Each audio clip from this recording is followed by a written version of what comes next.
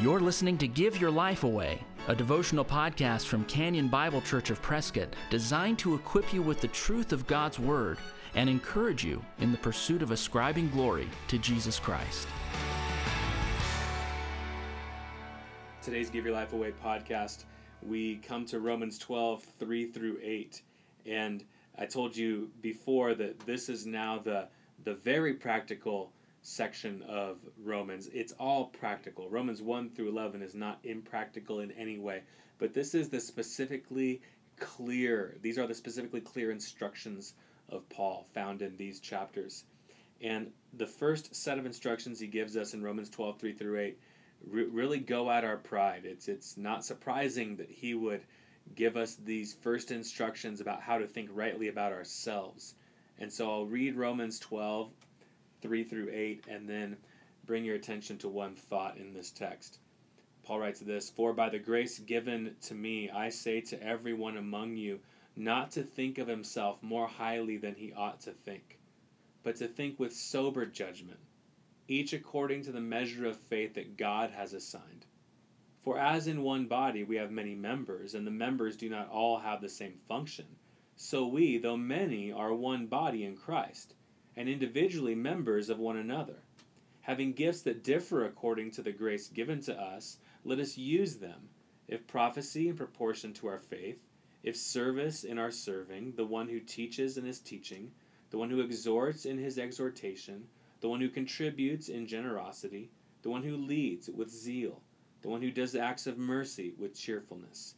Now I could go through and teach about a lot of different things in this passage. I can teach about specific spiritual gifts the Lord gives, but I want to draw your attention to that first statement that Paul makes. "For by the grace given to me, I say to everyone among you, not to think of himself more highly than he ought to think, but to think with sober judgment, each according to the measure of faith that God has assigned." Clearly, in that verse, we're reminded that God has given us everything that we have. We've been given the right to be in his kingdom, we've seen in Romans 1 through 11. We've given the measure of faith that God has assigned us. And so what can happen once you come into a Christian community, specifically into a local church, is you can think very highly of yourself. We are so quick to forget that who we are is 100% grace, is 100% God's doing, not our own. And we can quickly start to compare ourselves with other Christians. We can see the good in us and the faults in others. And that's how backwards is that.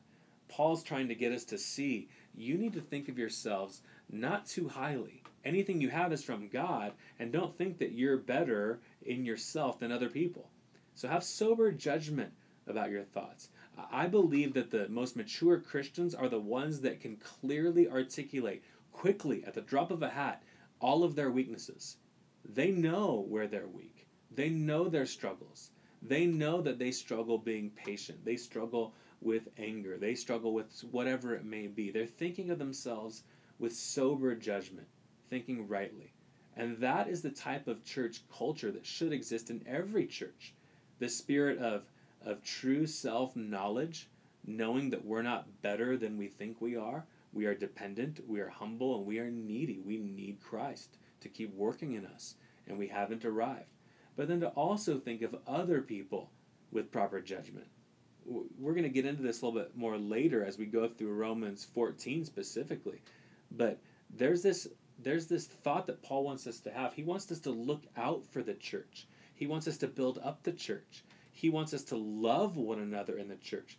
But so often, if we're honest, we see people and we immediately assign their negative characteristics to them. We could see them across the church lobby or across the church sanctuary, or in passing we may come across people from our church or other Christians, and our first thought is about all that they negatively are, when we walk around thinking of all that we positively are. This is completely contrary to what the Holy Spirit would want from us. The Holy Spirit would want us to think of ourselves soberly and to think about each other, the best of each other. That's why love, according to 1 Corinthians 13, love looks at what is the good. Love sets its affection and its thoughts on the positive. Love believes all things, hopes all things. Love is looking for the positive in other believers, not identifying them by their negatives. So I would encourage you, I'm going to challenge you, even for this coming Sunday at your church, or if you're going to Bible study today or tomorrow, whatever it may be, when you are around other believers, I'm going to challenge you, find the beauty in and be dominated by the good in every believer. Find the beauty in every believer and be dominated in your thoughts by the good that's in them. Know them for their strengths. Know them for what God has done in their life. And overlook their faults, or seek to come and build them up in their faults, or have compassion on their faults. Have a gentle spirit, a brotherly kindness, a long suffering when it comes to their faults. This is what the Holy Spirit would intend for us. Oh, that there would be a church, a local church, many local churches that would have this patient love, looking out for one another, all the while having sober judgment about ourselves, and that we would swim in this environment of grace for one another. That would honor the Lord, I am sure, based on what he teaches us in Romans 12. I pray that you would have sober judgment about yourself, and that you would look at others with this love, with this encouragement, and that you would, in that sense, look like Jesus Christ. If you've been encouraged by the Give Your Life Away podcast, please share it with a friend. And if you'd like to get in touch with us, you'll find us online at canyonprescott.org. Thanks for listening.